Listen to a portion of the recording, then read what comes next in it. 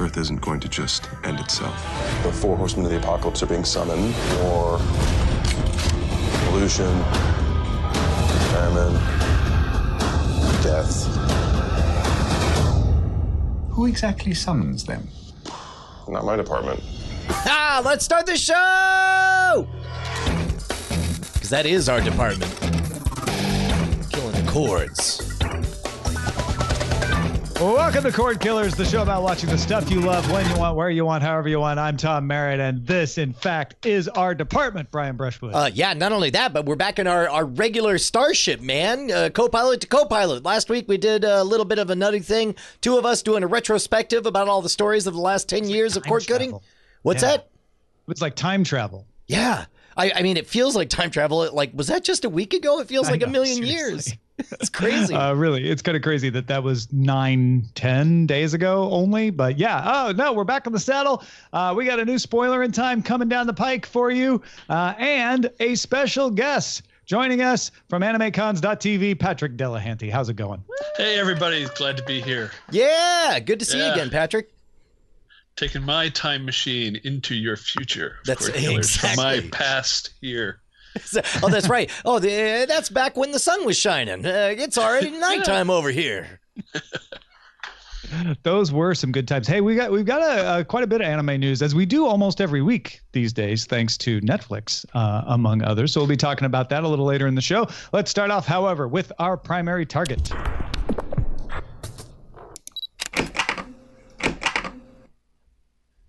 Bloomberg reports that Apple is still trying to finalize deals with movie and TV companies to become part of its streaming video service, which we will hear about 1 week from today. Brian, your long personal nightmare, I don't know if it's a nightmare, is about to end next week. Are you kidding me? It's Christmas. It's going to be great. I mean, any Christmas that you've waited 11 goddamn years for has to be a great Christmas, right? It can't possibly be a hack job piece of garbage because we've been talking about it for 11 years.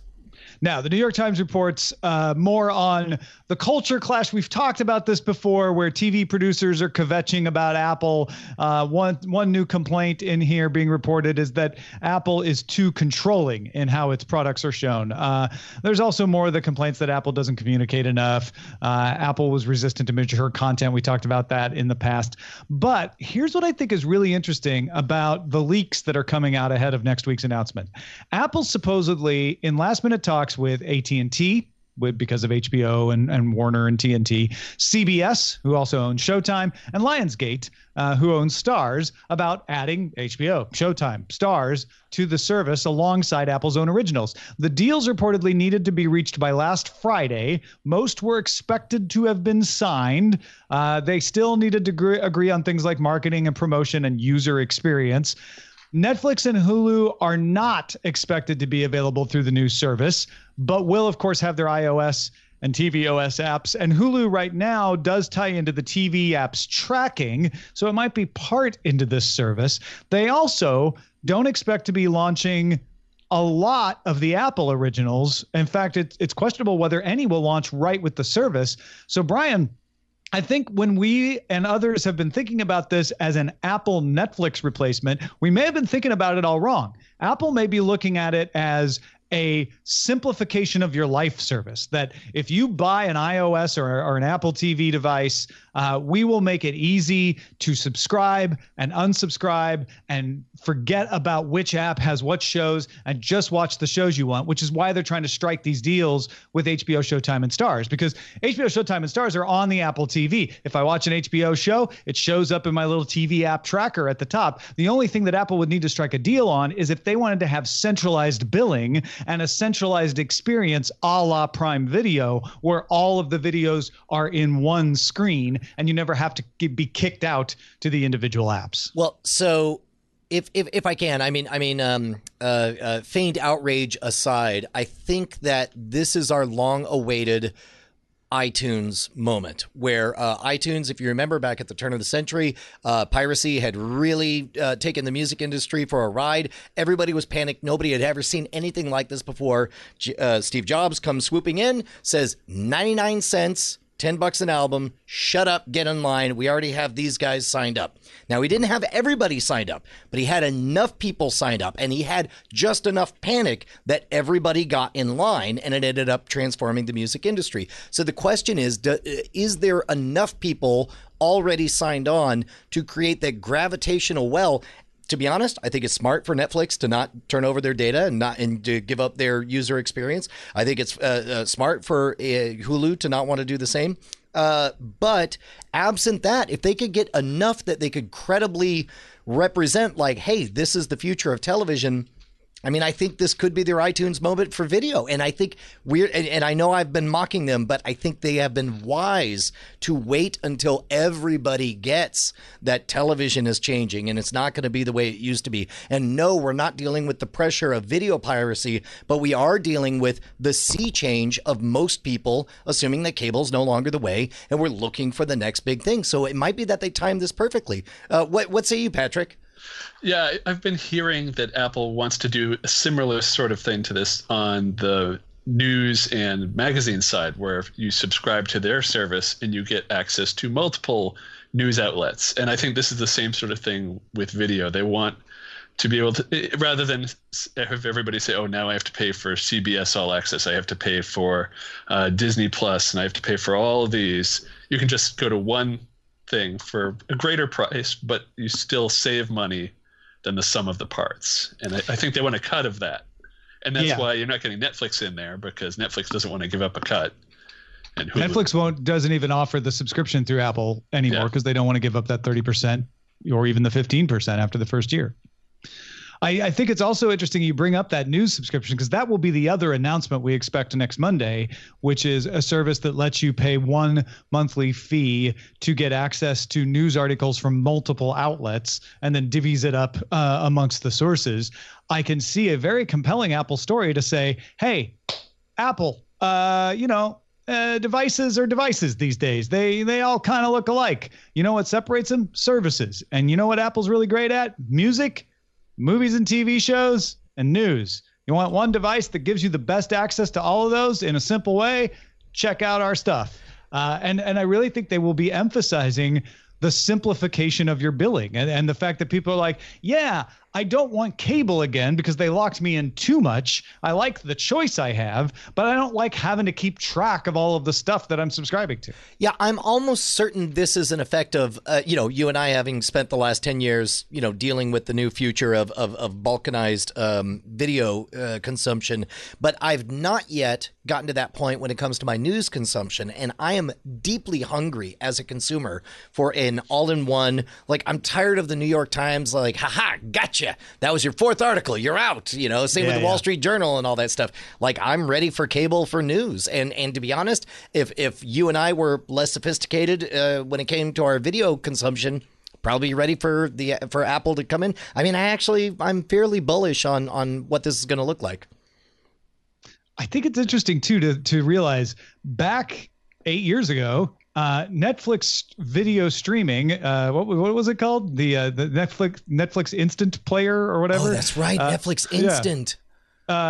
Its gambit was, we'll be everywhere. You got a half-assed MP3 player that can also do video that you're selling for $50 on eBay? Great, put Netflix on it. Netflix will be on everything. We will be a participant in everything. And now they are so big, they're the one going, yeah, I guess that makes sense for HBO, but we're Netflix and we have a much more valuable and huge worldwide audience, so it doesn't really make sense for us to be sharing that. They may end up being the one thing that is not part of similar services in the future. And unfortunately, that's gonna be the right play for them for a very long time, because they were the upstart. The upstart's job is to be wherever the man isn't, but now they're the man, and the man's job is to not even recognize that there's a competition happening.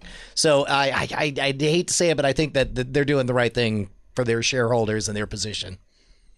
And I do think it's important to note that these Apple originals that we have speculated so much about the delivery of are probably just going to be, freemium items, and incentive items. They're like, hey, and if you also take part in our simplified television world, you'll get these cool originals that you wouldn't get otherwise.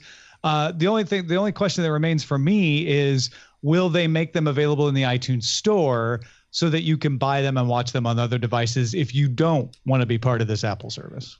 Man, I Probably not.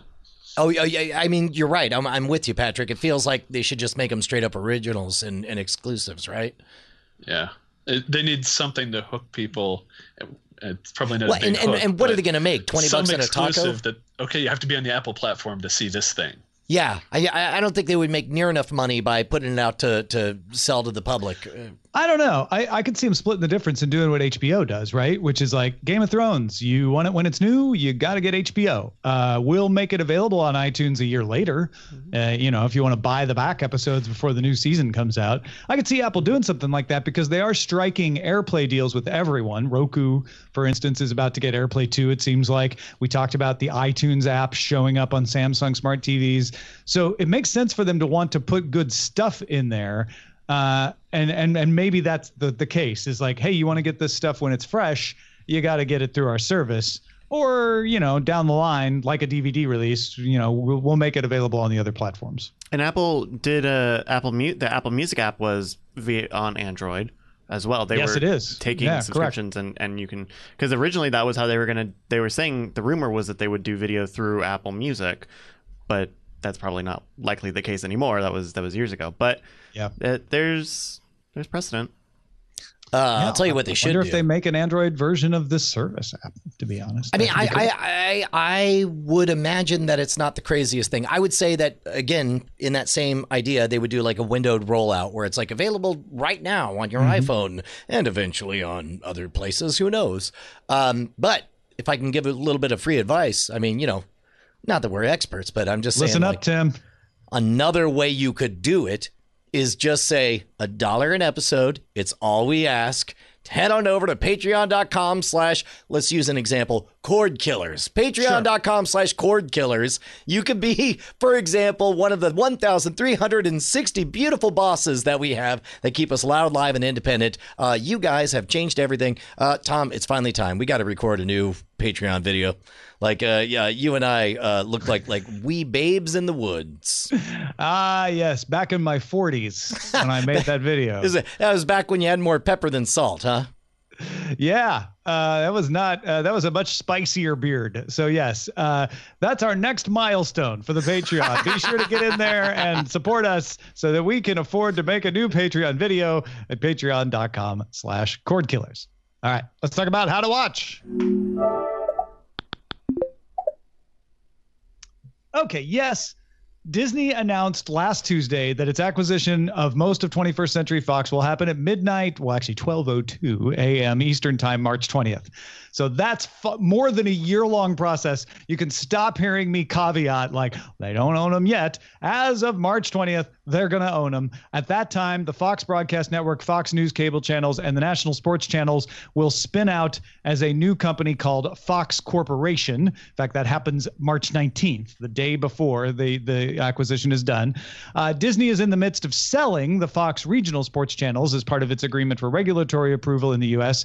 And 21st Century Fox President Peter Rice will take over Walt Disney Television and co-chair Disney's Media Networks unit. Yes, that's happening. And Disney CEO Bob Iger told investors that sometime shortly after it launches the Disney Plus streaming service, it will house the entire Disney motion picture library. No more vault. Everything from the Disney animation archives will be there on Disney Plus. Okay, yes, and that's really cool. But the third of our 3 Disney pieces of news that I think I am most excited about is Disney has rehired James Gunn as director of Guardians of the Galaxy 3.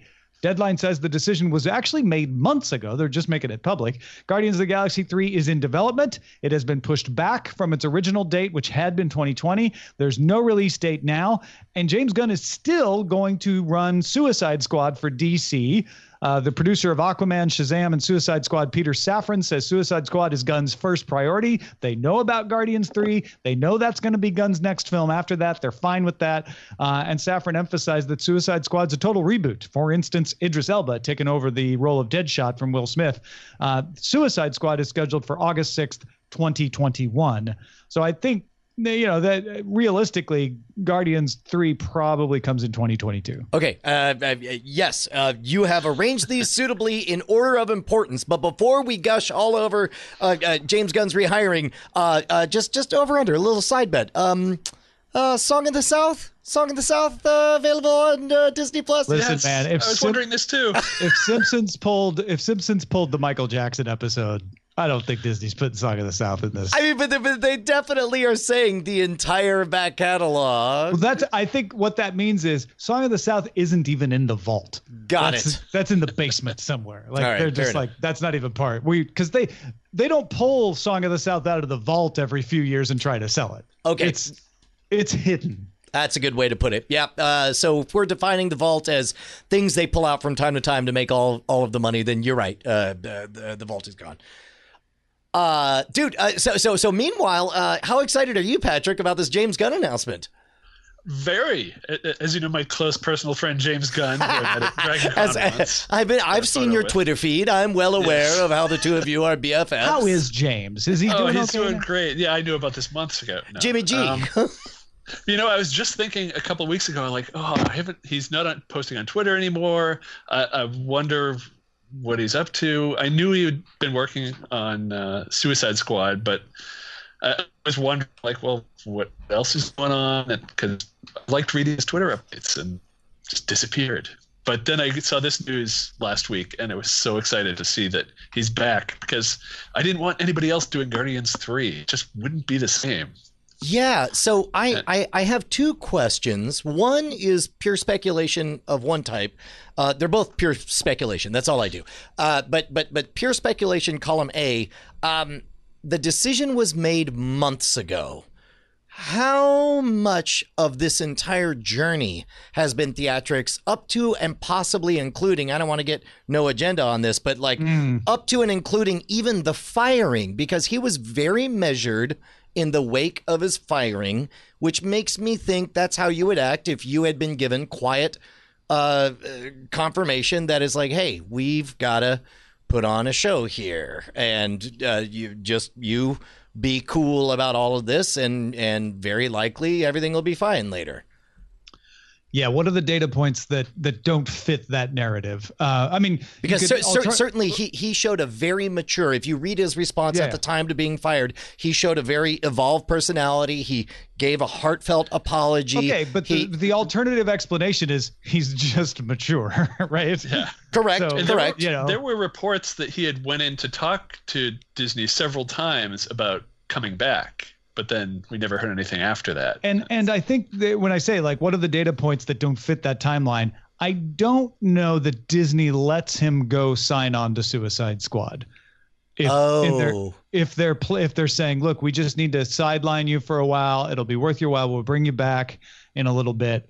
I don't think he goes off, because that's letting your big Marvel director go do a DC film and basically resuscitate a franchise that didn't look like it was doing so well as far as talking about the Suicide Squad particularly. Okay, that is a very, very good rebuttal. They also said that they were going to keep using his script for Guardians 3, which if they were going through this for theatrics, you'd think they'd say, oh no, he's totally out. That's the end of it. But they wanted to keep that script. So it seems like they wanted to keep that at least. Okay. And I don't know. Yeah, no, I'm with you. I think you guys have convinced me. I would say that my guess is once he got work and once they saw evidence that he was not radioactive, they're like, oh, wait, well, could we just rehire him? And it's like, well, yeah, I don't see any reason why. Which brings me to my second speculative question. Are we seeing the pendulum swing backwards from demonizing? I mean, finding old tweets that didn't age well and kicking people out of jobs. I mean, it's hard to tell, but I think one important thing to consider when you think about this stuff is it's not one guy, Mr. Disney, who fired Gunn and then, a year later, I shouldn't have done that. I've changed my mind. The way this stuff works, and so many companies are going through this right now, is you have a group of people who say, yeah, this is bad, but we shouldn't fire him. And a group of people who say, yeah, this is bad, we should definitely fire him. And a group of people saying other things. And you have people arguing with each other until they finally figure out who has the authority to make the call and who's convinced by whom. My guess is that argument never stopped. That people like Kevin Feige, just guessing, but I'm not saying I have a source or anything, but might have been in there arguing like we should really just bring James back, and just kept persistently arguing that until a few people who had been in one camp immediately after, when they were so tense and upset, calmed down and said, you know what, you're right. This isn't as big a deal as I thought it was. Let's figure out how to change this mistake. I go through all that explanation to say, like, that's how the pendulum swings, right? And maybe those internal conversations are starting to move that direction. Yeah, I gotta feel like we're just in a different place. What was it, about a year ago that they announced his firing over old tweets? Like, in a world where the new debate is about, leaving Neverland and about an ongoing multi-year sexual relationship between an adult and a child, and all, what do we do with the music and stuff? It does sort of turn out like, wait, we were upset about that a year ago? Well, and also there's the heat of the news cycle, right? The news cycle is focused on Neverland right now. That's the heat. That's where the people who are taking a longer term view may not be caught up in the Neverland thing as much either, but that's never the issue. The issue is like, where's the heat? And the heat about James Gunn cooled off a long time ago. And this is where we see, like, maybe there was all light and no heat, to be honest. Yeah. Well, regardless, here's what I know for sure. Talented guy, excited to see him back. On the one hand, I am so thrilled that the guy who brought us Guardians of the Galaxy 1 is back. On the other hand, I hear along with that, they're bringing the writer of Guardians of the Galaxy 2. So I guess you take the good with the bad. It's all the same guy. Number 2 is not as good as number 1. In case you didn't catch on. It's not his brother who was in Gilmore Girls. Different guy. His brother also in Guardians of the Galaxy 1. All right.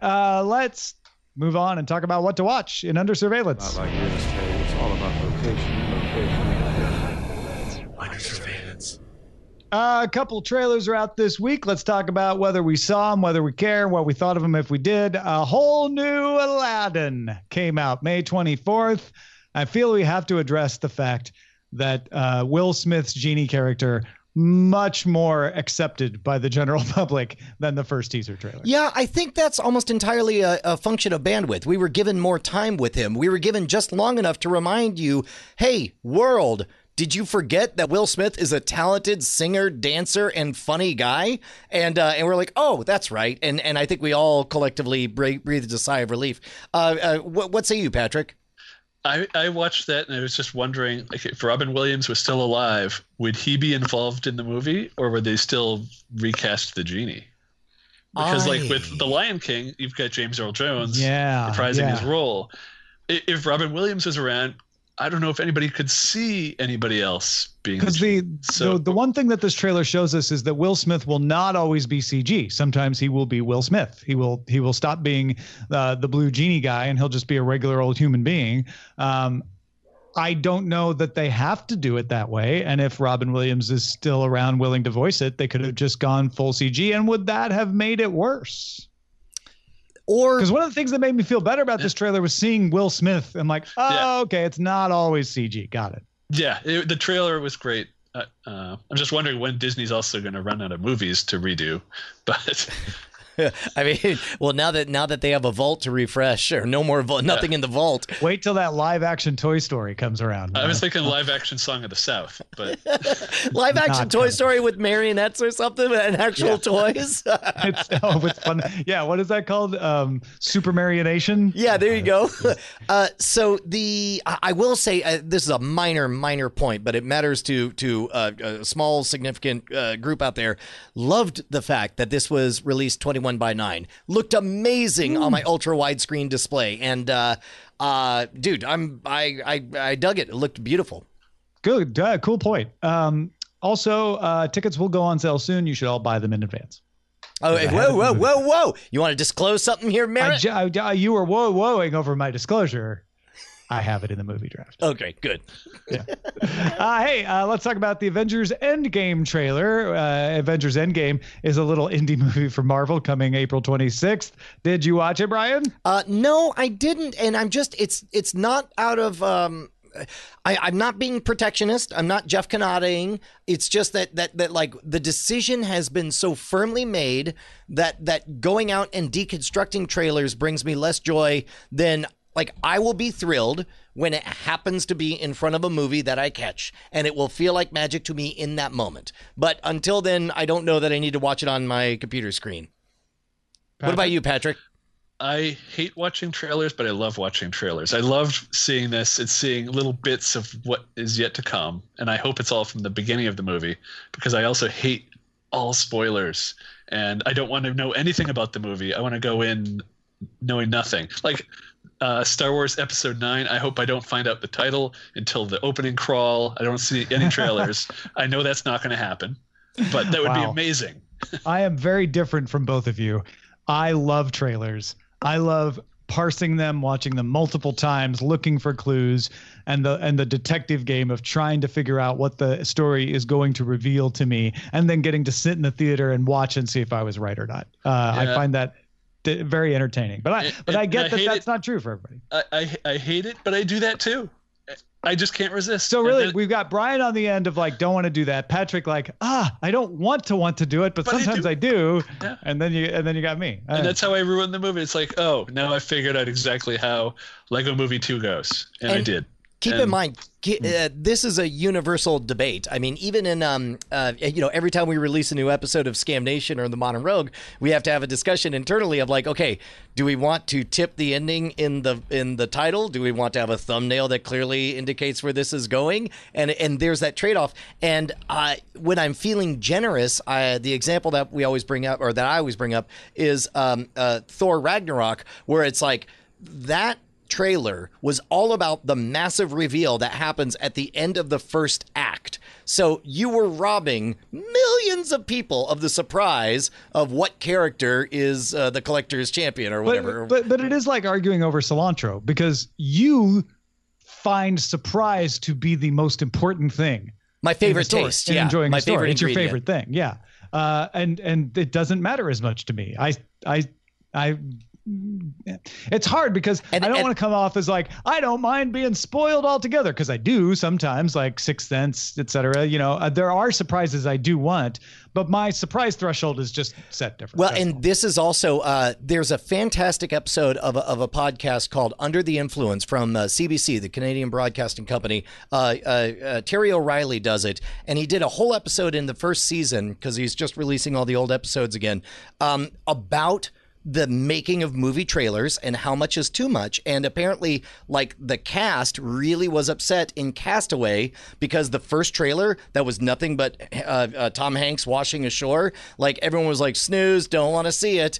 And then they recut another trailer that was pretty much the entire movie. It's like, no, he goes to the island, he gets rescued, he comes back, what's it going to be like when he gets back? That's all third act stuff they get to in order to get you into the theater to even see it. So it's like, on the one hand, you could say, okay, you've preserved all the surprises and nobody experienced it because nobody saw it. So I could see both ways. I'm a little less inflexible than I sound as we talk about trailers. Well, and it's also, I really think it's like cilantro. Like, some people think it tastes like soap. Some people think it tastes delicious. There's no wrong answer or right answer. It just depends on who you are.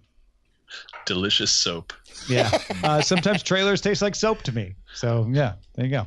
All right. Coming soon, HBO screened its documentary, The Inventor, Out for Blood in Silicon Valley at South by Southwest Film. It's about Theranos CEO Elizabeth Holmes. The director of the documentary is Alex Gibney.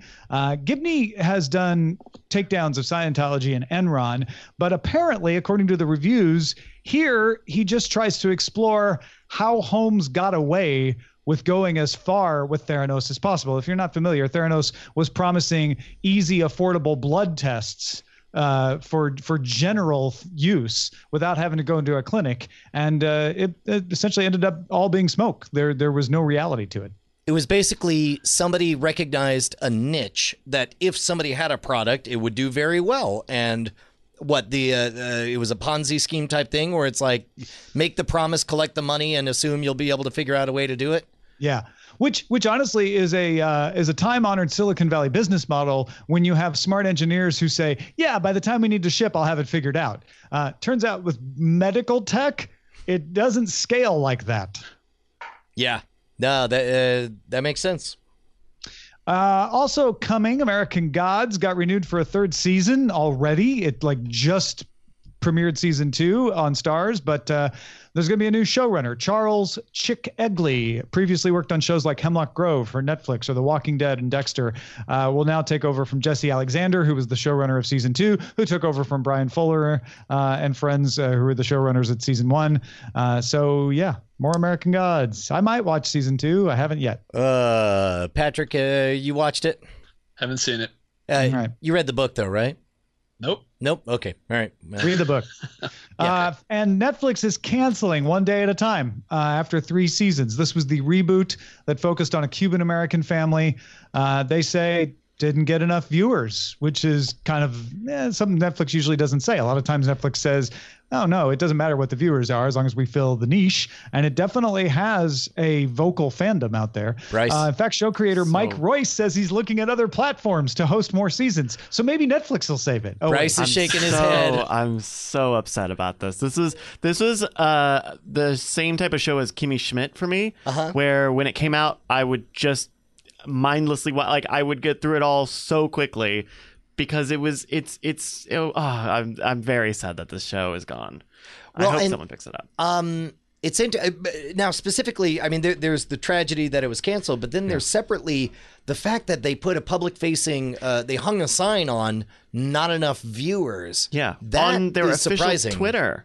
At Netflix posted this press release. Maybe they posted it at other places, but it is super weird that they put it there and they just said it was that. I mean, maybe they were sensing that the folks who watched it, and of course they probably have metrics to show this, that the people who watched it loved it deeply, and sensing the backlash, they're like, we've got to give a reason right up front. Let's you do that old standby, not enough people watching. And it's hard when you've let people believe that number of viewers doesn't matter to roll that out as your reason. But I can see both being true, where you're like, just the number of viewers is not what we go by. We go by lots of things. And also it's hard to explain, like, this show didn't have any of the signals we look at because, well, we don't want to reveal what all those signals are. So you got to say something. I will say, if you are interested in the show, you can still watch it and enjoy it. There are some kind of arcs over the 3 seasons, but the end of the 3rd season is close enough to being something that you could say, oh, okay, that's a fine end of the show. If you go in knowing there are only 3 seasons, you'll not end dissatisfied. Oh, no. Yeah. Okay. You would have a fine time. And maybe that's why they did it. Maybe they saw, this season finale that had a very light string that could have been the start of another story in another season, and Netflix thought, okay, well, that's good enough. The fans won't be upset. They got an ending, and we'll call it there. But I don't know. That's speculation now. I mean, I just wonder, like, if let's say Univision picks it up, does Netflix have a contract that says, oh, we get first dibs at the syndication rights? Or could they do, like, follow certain characters? Take 2 of the characters and the 2 of them are living in some other apartment. Yeah. Or something. I wonder if it's similar to because we've been talking about the Netflix Marvel stuff for so long, and how that there's a waiting period on those series and those characters. I wonder if there's a similar limitation for anyone who would buy it, and they have to wait for all this heat to die off before they can start developing a new take. I don't know. Very interesting. All right, a few other developments. Slash Film says Disney Plus is working on an animated series based on the What If Marvel comics. The What If comics are one-offs outside of canon. So what if Loki found the hammer that became Thor's hammer instead of Thor finding it and was wielding it? That kind of stuff. This sounds like it could be fun. Patrick. All right. Old Fuddy Duddy's underselling it. I assume you and I are on the same page. Yes. What If was one of my favorite titles, and here's what I love about it, is that What If was only possible if you already knew all of the landscape and could appreciate why it would matter if Loki found the hammer. If it would matter what would happen if the Decepticons won. Yes, I think that was a real thing. But likewise, I love What If so much that the idea of now that the rest of the world has seen and learned of the Marvel landscape the way we did as kids reading the comic books, finally we could bring them that gift of crazy mashup stuff. Plus, imagine all the actors and characters reprising our favorite roles from their movies, from their movie roles. Are you sure that they would get the actors from the movies though? Because nope. they've already I have got no idea. Animated shows with voice actors doing sound-alikes. And that's right. I'm thinking they may just have Travis Willingham as Thor. But the Disney Plus animated stuff is going to have the actual actors voicing it. So because it's on Disney Plus, that might make it more possible. I don't know. Yeah, and if they're already doing some other animated shows, then they could. Okay, yeah. But also, I'm wondering, what if takes other Disney licenses? So you could have Star Wars and Marvel in the same universe. What if that would be Skywalker great. didn't turn? So you get a season, maybe 2 seasons of Marvel What If, and then all of a sudden it becomes What If : Star Wars. What if Luke Skywalker meets Thor? Oh, no. I wouldn't want to see that kind of crossover, but I would want to see, what if Uncle Owen had lived and just tagged along and, he became better at the Force than Luke or something, Yeah, they could definitely spin it off to other properties. It reminds me of Red Sun, the series where they did a What If Superman landed in the Soviet Union instead of the United States. Oh, yeah. And it was always What If was always a one-off anthology series, and they just picked it up assuming I think they would spend like maybe 1 page reminding you of how it's supposed to go, and they're like, but now what if? Yeah. All right. Netflix is partnering with more Japanese animation studios, Anima, Sublimation, and David Productions for new shows. Netflix already has deals with Production IG and Bones. Bones is going to produce the 2012 Mark Miller, Lionel Francis Yu comic book series Super Crooks, about superpowered criminals reuniting for one last heist. David Production will adapt the Hiroshi Takashige and Ryoji Minagawa supernatural sci-fi manga Spriggan about a shadow war. And Powerhouse, the studio behind Castlevania, is going to produce a Greek mythology-based series called Gods and Heroes. Sublimation is also going to adapt the Capcom RPG Dragon's Dogma. Patrick, make some sense out of all of this for us. Well, you're mentioning studios that I'm not like David Production. I honestly have no idea. I haven't seen any of their stuff, so I don't know what they'll be doing. To put in perspective, Patrick knows a thing or two about anime. But Bones does great stuff, and so I have full confidence that their adaptation of Super Crooks will be great. So I'm looking forward to that. But Capcom's Dragon Dogma, I'm not familiar with that game. So. A weird game to pick, I'm going to say, from the video game perspective. Not a huge franchise. It's a weird one to adapt. Maybe they have a plot or a conceit already set up, but a weird get on that one. But I mean, if nothing else, this shows Netflix continuing to say, we are not one thing. We are going to be all the things. And one of those things that is really popular is anime. And we're going to try our best to be a really important source for anime. Yeah, and it's not unusual for an American company like Netflix to help fund the anime, because the anime companies in the U.S. have been doing that for decades. It's a lot of the U.S. sales that help them produce more shows, and that's why a lot of the stuff that's popular here tends to get a little more attention over there to produce more episodes or follow-ups or anything. Don't forget, Netflix is also over there. No matter where you're talking about, Japan, That's Korea, wherever. Like Netflix is in all of these countries. And I don't know all the ins and outs of these deals. Usually the stuff that happens in Japan, they either get a semi-exclusive or a partnership exclusive on at best. So I'm curious if these are originals in Japan that will only be on Netflix as well. Yeah, that's one of the questions that I don't know if any of us are qualified on, but I would love to know how credible Netflix is when it comes to original anime over in Japan, or how it's perceived, I guess, would be specifically. As a convention planner in the U.S., I do know that Netflix is a pain in the butt because all the conventions have video rooms where they'll screen, and nobody can ever get permission from Netflix to screen anything. They just try to contact and it goes into a void. All the other companies, show a few episodes, get people hooked, and then they'll go home and get more. Crunchyroll does it. Tech companies just in general are always a little behind on actual human customer service. Yeah, so it's been impossible for conventions to get any permission to screen Netflix things. So I know you'll have to see it on Netflix because you won't see anything of this screened at a convention. The Hollywood Reporter says that Destin Daniel Cretton, you might know him from his work on The Glass Castle or Short Term 12, has been tapped to direct Marvel's Shang-Chi movie. Dave Callahan, who worked on Wonder Woman in 1984 and Spider-Man Into the Spider-Verse 2, has already been attached to write the script for the Shang-Chi movie. It's finally happening. My childhood dream has come true in that enough of the Marvel Universe is coming to life on the big screen that I now am encountering increasing number of characters that I don't remember reading when I was a kid. That's saying something, too, because you know a lot of these. I did. Do. Still do. And then finally, Sony Pictures Television Chairman Mike Hopkins told Variety that they have several Spider-Man and Spider-Man adjacent television products in the works.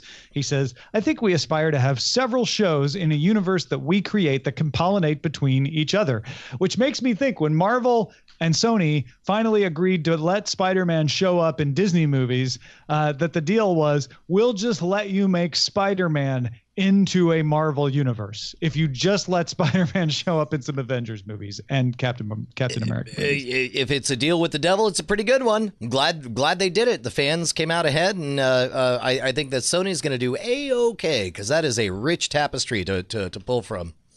A rich web with which they can weave, you might say. Patrick, what say you, sir? Now, would these have to be live action shows? Because I thought that Sony only had the license for the movies, because I've seen in the cartoons that Disney puts out, Spider-Man's in those. No, that's a great point. The implication here is these are live action. Well, and keep in mind, it was a Sony movie. Was the recent Into the Spider-Verse, and that was most certainly not live action, right? But it was a movie. Okay. So I don't know where that line is drawn between Sony and Marvel, because he's been in cartoons for Marvel for a long time. Yeah. Or maybe that was what they negotiated. Like, hey, let us do some animated TV shows ourselves. We'll let you have Spider-Man and Captain America Civil War. For the record, the 2017 Spider-Man TV series was produced by Marvel Animation. Okay. Yeah. Marvel Animation being the Disney company then. Yes. Yeah. Good. All right, let's talk about what we've had our eyes on lately. Patrick, what have you been watching? I've been watching a lot of Mr. Rogers' Neighborhood.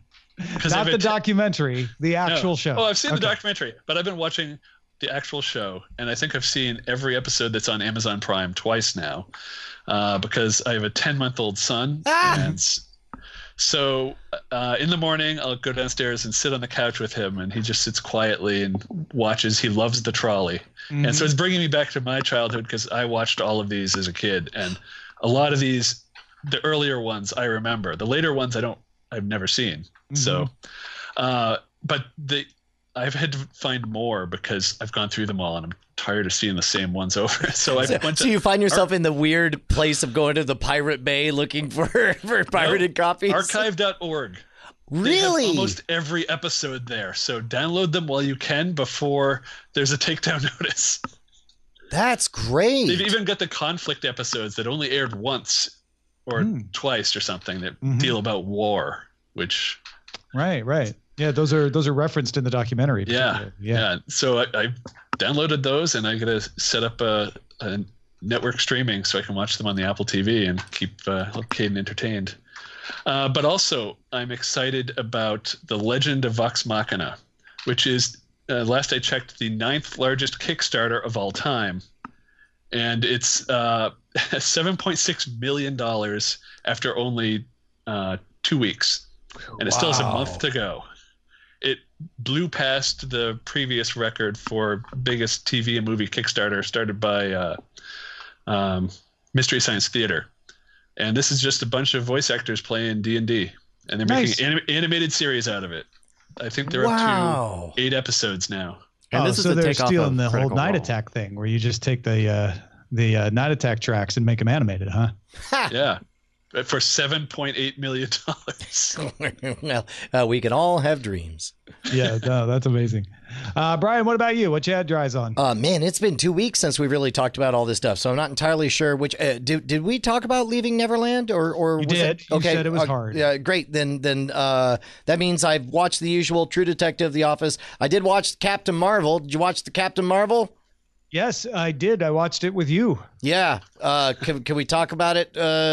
Did we already talk about it? We didn't. No, we did not. Yeah. No, because So we could talk we about watched it after we had already recorded the following Monday's episode. Okay, so we could do that in the spoiler in time. Meanwhile, though, I have to. Do we want to talk about Love, Death, Robots in spoiler in time? Sure or not. I don't have anything spoilery to say about it. The first 3 I found marginally entertaining. Maybe one of them I'd even call bad. The other 2 were fine. The 4th one I enjoyed. The 4th one in the series called Suits, about some high-tech farmers with mecha suits and invading alien bugs. That one was good. But none of those, and I've only watched the first 4, have blown me away yet. It's really hot and cold. It reminds me of the golden or silver age of science fiction short stories when they're publishing in, Amazing Stories or whatever. Like for every good one, there's like 4, and you can tell there's a lot of half-baked. The writing is not great. But the animation, I think, is fairly universally awesome. And great. And the place it takes me has felt really good. And weirdly, I've enjoyed, for example, the 3 Robots story. I enjoyed much more watching with my daughter and watching it again with my wife or whatever than I did when I was watching it just by myself. I will say, and I don't want to be the old man saying that they should or shouldn't do a thing, but it feels, in the vein of heavy metal or whatever, all of the nudity feels super unnecessary and more importantly unhelpful to the story, and all of the cursing, I can't think of maybe but like 2 moments where it enhanced the story. It felt, and all of the blood, it feels very gratuitous. And again, I understand that there's a place for that. I'm always smiling. I'm smiling right now because it's like I know exactly what Brian doesn't want us to say in response to this, which is that I'm an old man, right? Like I understand, and maybe these are necessary ingredients to entice angsty 12 or 13-year-old boys to watch them. Because your reaction is not, why do they have to talk like that? No. It's more like, hey, I would like to enjoy this with my daughters, but a couple of them aren't really old enough to be able to handle this. Yeah, and for no reason. And more importantly, it doesn't seem to advance the story. Patrick, have you watched these?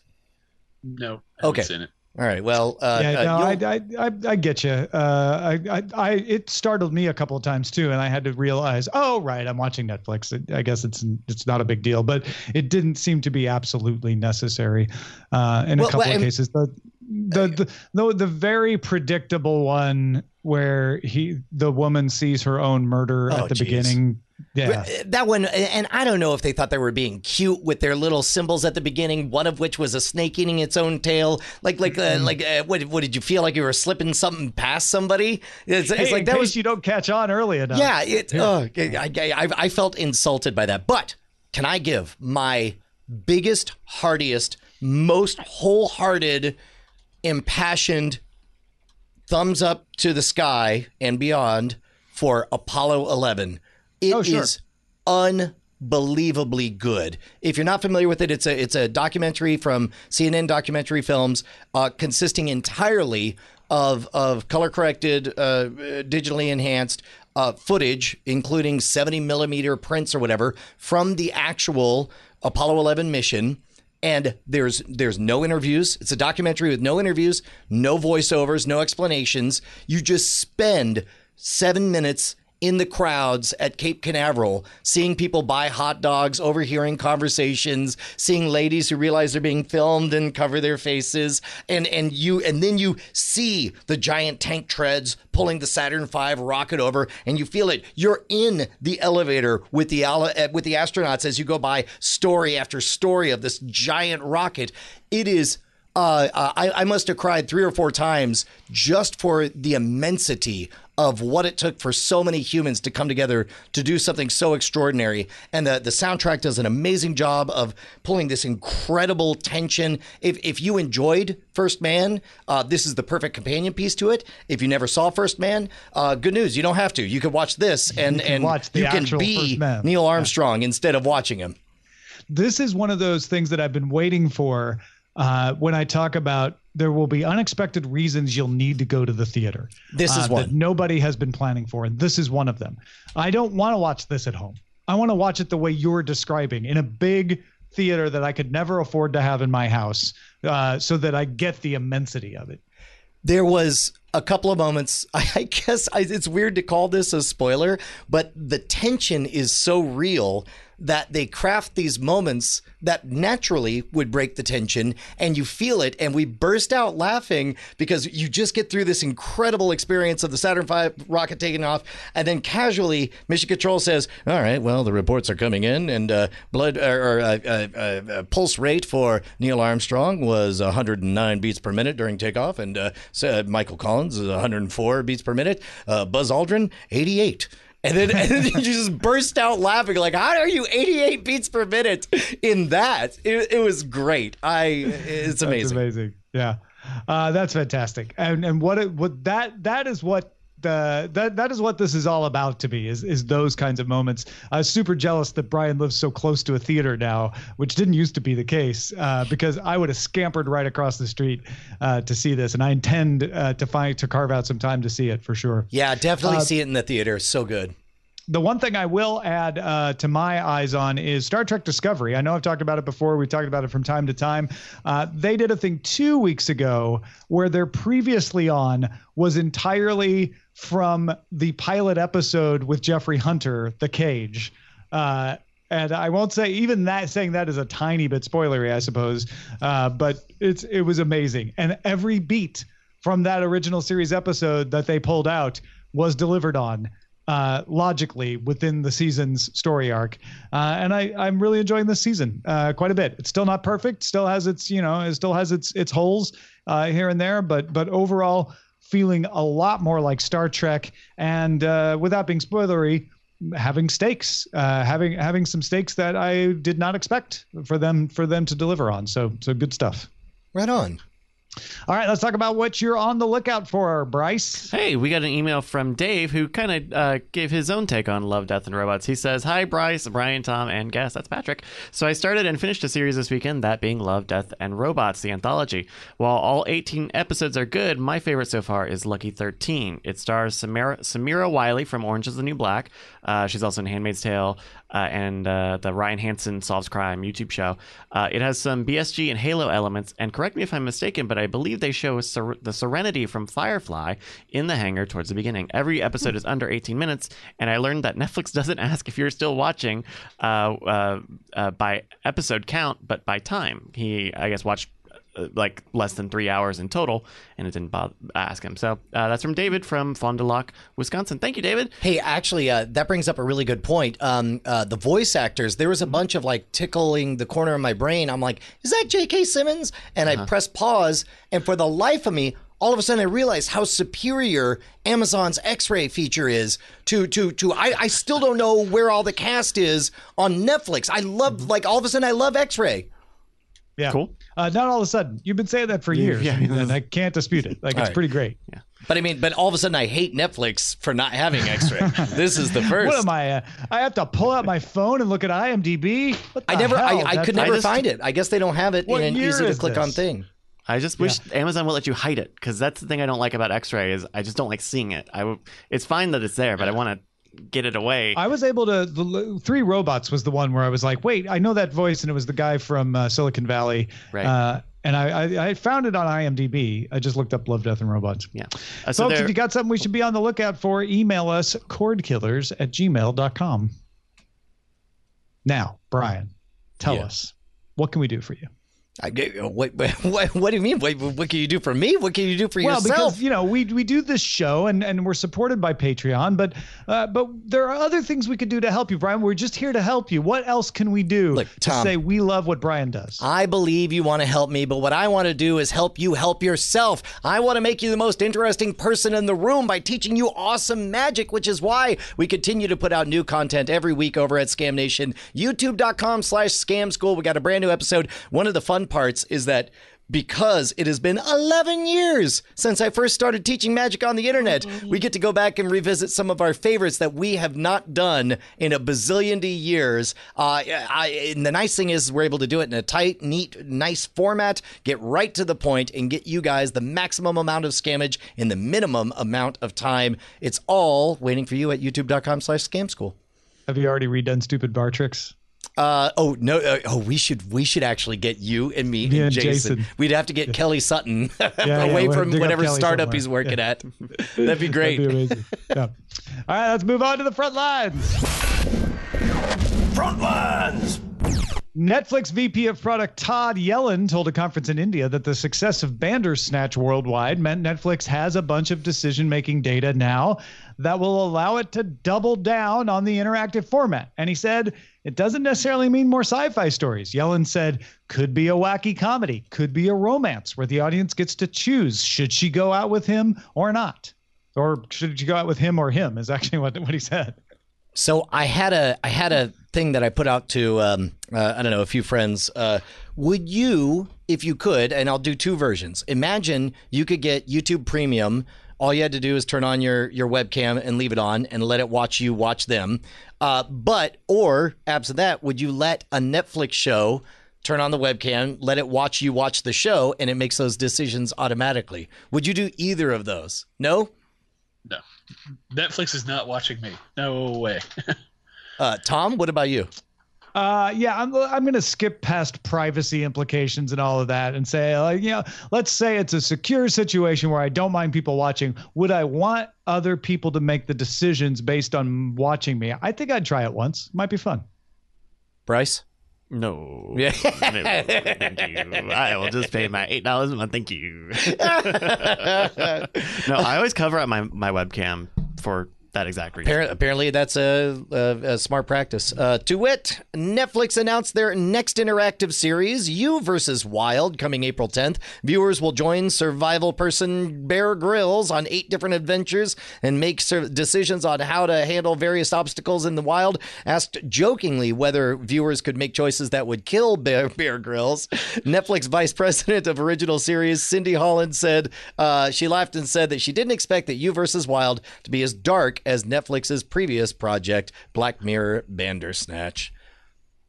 I do think on all of this idea of bringing the audience in and becoming interactive, this will be an interesting space to watch, because with Bandersnatch, people had varying opinions whether they enjoyed it or not. But the upshot is Netflix said that was worth doing.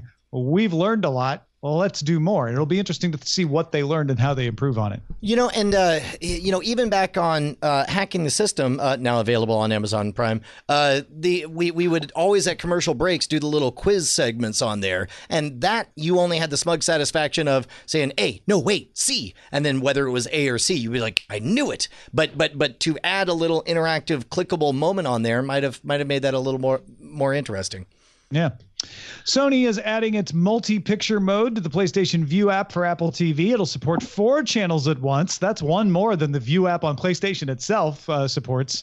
The PS4 app only supports 3. However, PS4 owners are getting the ability to add new programs to multi-view without having to start over, as well as dedicated news and sports tabs. Now, I do find it weird that the multi-view shows, it looks like a sporting event, a talking head arguing show, and a narrative piece of work, which I don't know. When you say the multi-view, you're saying this particular article's clip art. Correct. Showing it. But like very clear. Here's my point is the very, Sony provided press image shows a sporting event, another sports talk show, and It's Always Sunny in Philadelphia. Right. Very clearly, it seems to me like the primary function of this is you got 4 different football games. You want to track all of them simultaneously because they're all live, right? Or if you want to watch away during a commercial when it's live and cut back and forth. I definitely wouldn't put Always Sunny in my multi-view. Right? That's a little bit weird. I might put a movie in there that I've seen before and enjoy, like pop in during commercial breaks. Maybe. I don't know. Back to the Future 2 predicted this when he had all 6 programs on the screen. That's true. Yeah. And the Weather Channel. AT&T is changing its channel bundles, and the cheapest one will now be $50. Existing customers will see a $10 a month price rise on their existing plans, and HBO will go from $5 a month to $15. However, under the new $50 a month plan, you could get HBO at no extra charge. A new $70 a month plan includes Cinemax and a wider selection of sports channels. There was a bit of a kerfuffle about like whether or not people should be indignant over this price hike, right? Some people had the impression that there wasn't going to be one. You can always be indignant over a price hike, and your recourse is cancel the service. I don't think DirecTV has a social contract to always provide you services at the same price. Might be in their best interest to do that. Raising every existing customer's price by $10 certainly isn't going to be good for retention. I think what AT&T is trying to do here is say, hey, we can't afford to keep pumping this thing out at a low price. We did a low price to try to acquire people, so now we're going to raise the price, see how many people we lose, and hopefully we end up breaking even. But to soften the blow, we'll give you HBO at the basic package, which nobody else does. Because right now, DirecTV Now has gone from being one of the cheapest to the most expensive cable replacement programs over the internet. But they're the only ones that includes HBO in their basic package. From AT&T, who would have expected it?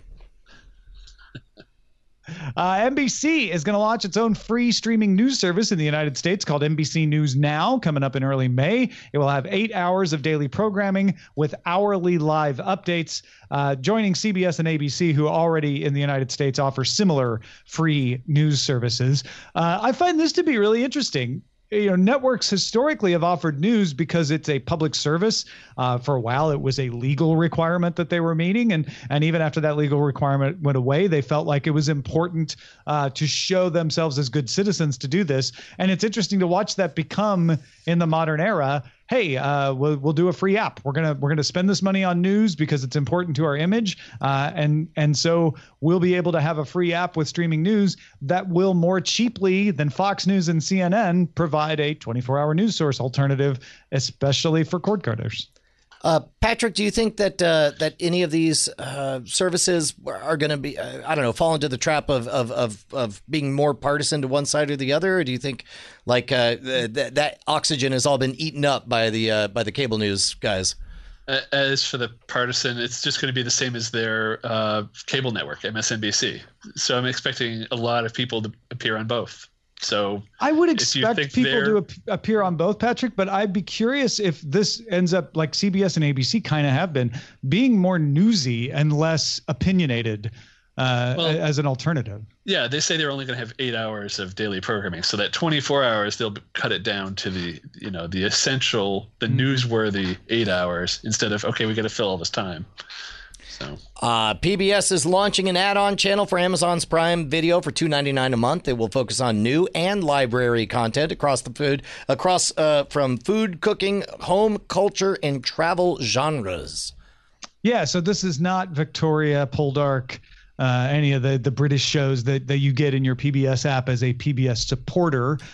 This is for people who I guess don't want to be PBS supporters, but still love all of that nonfiction programming, the food stuff, the home stuff, the culture stuff, travel genres. I mean, there's a lot of that on PBS, and for $3 a month, I guess that, I don't know. It's weird to me. Like, if you like this enough, wouldn't you just donate to your local PBS station and then get all of this plus the other stuff in your PBS app? Maybe because it's on Prime Video, man, easier. To be honest, though, it's there is, for lack of a better word, political/ethical things where it's like, well, I don't want to support PBS because PBS as an institution supports this thing that I don't like.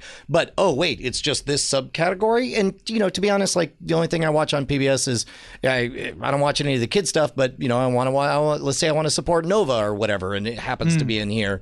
Then that might make me feel better. In general, I'm a fan of branching into very specific niches for everything, and this seems like that's making that money available to them anyway. Well, and it is an interesting tactic for PBS to branch out and say, you know what, we want to try to make some money that doesn't involve begging, just make some subscription money. I think that's a positive path for them. All right, let's get to the dispatches from the front.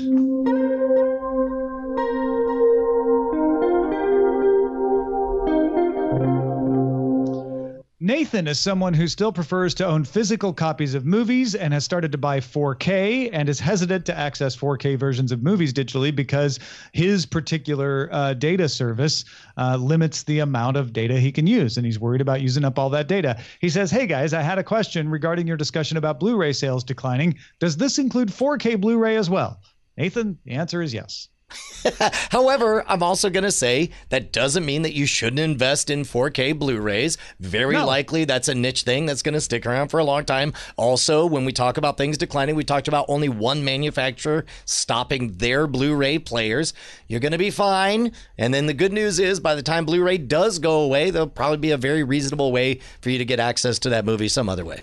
Yeah, and the one thing about data caps, because we talked about this a little bit in last week's flashback show, when Netflix instant streaming came along, the idea was ridiculous to people because they had a 250 megabyte data cap. They could watch one movie on Netflix streaming. No one will ever buy Netflix streaming. Well, it turns out data caps went up. Data caps weren't always pervasive. People found ways to avoid that. And the sucking thing about data caps, especially in the United States, is they're not universal. So for the majority of people who don't have to deal with them or have very large ones, they don't matter. But for the people like Nathan who do, they matter entirely. And you've essentially got two different kinds of customer there.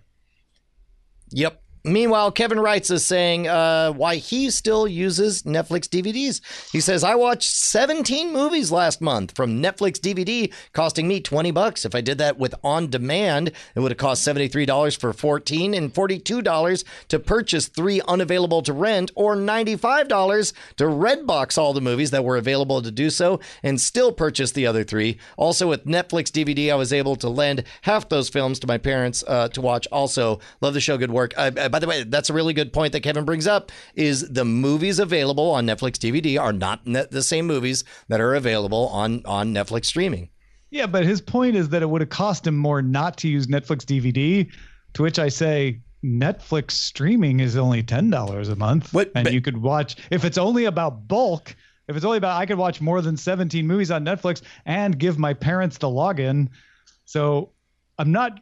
Other than like, oh, there's things I could watch from the DVDs that I couldn't watch on Netflix otherwise. I'm not sure I'm buying this. I think that was what, when I read this as these are titles that he was only able to do, or would only in his situation have been able to do. He never says that, though. I think you read that into it. Which I'm a generous person, made his Tom. argument better. I'm very generous. Redbox has very limited selection. So probably not? Yeah. Well, Kevin's still my friend. You guys want to kick him out of the club. I say he belongs. I love Kevin. I'm just, I'm just trying to figure out if I like his argument or not. Love the sinner, hate the sin. Rob wrote, not that he was sinning by renting TV. That was way over the top. That was a good backpedal. Rob said, I normally hate clip shows, but I have to admit this one was brilliant. As someone who has been listening to Frame Rate and Cordkillers for many years, I really appreciate the walk down memory lane last week. Thank you, Rob. Appreciate that. Yeah, we also got from G, says, I want to thank Tom for recommending Vicky and W. Fantastic. He says a bunch of really good things about your picks. Apparently you have impeccable choices, Tom. Yeah, so he's heard me talk about Vicky and W, the Korean show about a comic book that starts to suck people into its universe, is the thing that got him to go over there and watch it. And that's great. I love W. I thought that was a great show. And he wants to know if I have any other recommendations. I've mentioned previously Nirvana in Fire is one that I'm watching right now on Viki. So if it's a wuxia piece, so like martial arts period piece, different than W. But there's also Memories of Alhambra on Netflix, not on Viki, that is more similar to W if you're into that kind of thing.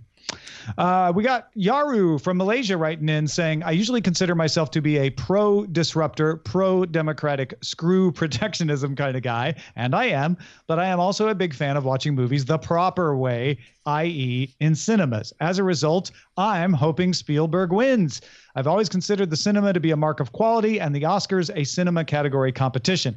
Again, like what was mentioned in the podcast, what if a TV movie worked really well? It wouldn't get into the Oscars by virtue of its format, and that's okay. The difference then is that it just so happened that the good movies happen to be in cinemas. Now, with TV stepping up their game, we have the potential to have two very good awards with different criteria. And he says, you know, maybe this will make the Emmys more prestigious. Didn't we already see this with the OJ documentary being given an Oscar and then them saying, no, it's 6.5 hours. That's a miniseries. I think that was the Golden Globes, not the Oscars. Oh, okay. And the Golden Globes have TV and movies all together. Man, I could have sworn that the distinction was about whether or not it was a movie, but that's there was an argument in the Golden Globes about whether O.J. Simpson deserved to be in the category it was in. I mean, he should have got. Never mind. Something head not writing O.J. credit. himself, but the documentary. Okay, hold on. O.J. Made in America documentary feature nominated for an Oscar. So you're right, Brian. I'm still remembering the Golden Globes thing, but that does not mean that this was not also true on the Oscars. And unfortunately, I forgot to write down whoever sent this to me, but somebody sent us the suggestion for me to understand the Umbrella Academy. Brian, the key to fully appreciating the Umbrella Academy is simply this. Imagine it with the title Wes Anderson's The X-Men. And it's like, once I do that, you know what? Might be able to dive right in, just as a Wes Anderson reimagining of it. Patrick Delahanty, thank you so much for joining us today and sharing your insights with us, not just on anime, but with everything. If people want to follow more of what you've got going on, where should they go? I do a podcast every week, almost every week, called AnimeCons TV, and I just posted a report from Gallifrey 1. Not one of our better reports because they don't allow video there, but we do reports from comic conventions, sci-fi conventions, and of course anime conventions, and talk about comic topics related to conventions. So check us out at animecons.tv. So to get my mind wrapped around it, it says episode 1105. That's not like season 1105. It's season 11. Okay. Episode 5. Okay, because I wouldn't put it past you to have been doing this for that long. We've done over 300 episodes, dude, including a very early episode with yours truly. Yeah, we're in the 11th year right now. Wow, of this show. Amazing. Excellent. AnimeCons.tv, folks. Check it out. Our website is cordkillers.com. Our email address is cordkillers@gmail.com. We're live on twitch.tv/Night Attack, which is also carried on diamondclub.tv Mondays at 7 p.m. Eastern, 4 p.m. Pacific. We'll cut your cords again next time. Hey guys, Brian and Tom here, and it's just the same old message at the end of the credits, just like always. That's right, Brian. Nothing new here except your name showing up. Oh my gosh, because I've got a just name. Supported us on Patreon. Yeah, all those $5 donors. Look at that. That's your name in pixels. We're gonna make you famous, kid. Put your name in pixels on the internet. Names in there, but some of you are new. Some of you aren't there. It's sad. What can they do, Brian? I mean, they could go to patreon.com/Cordkillers and pledge $5 an episode and be one of these amazing people, like this one. Amazing. Oh, look at that name right there. Diamond Club hopes you have enjoyed this program.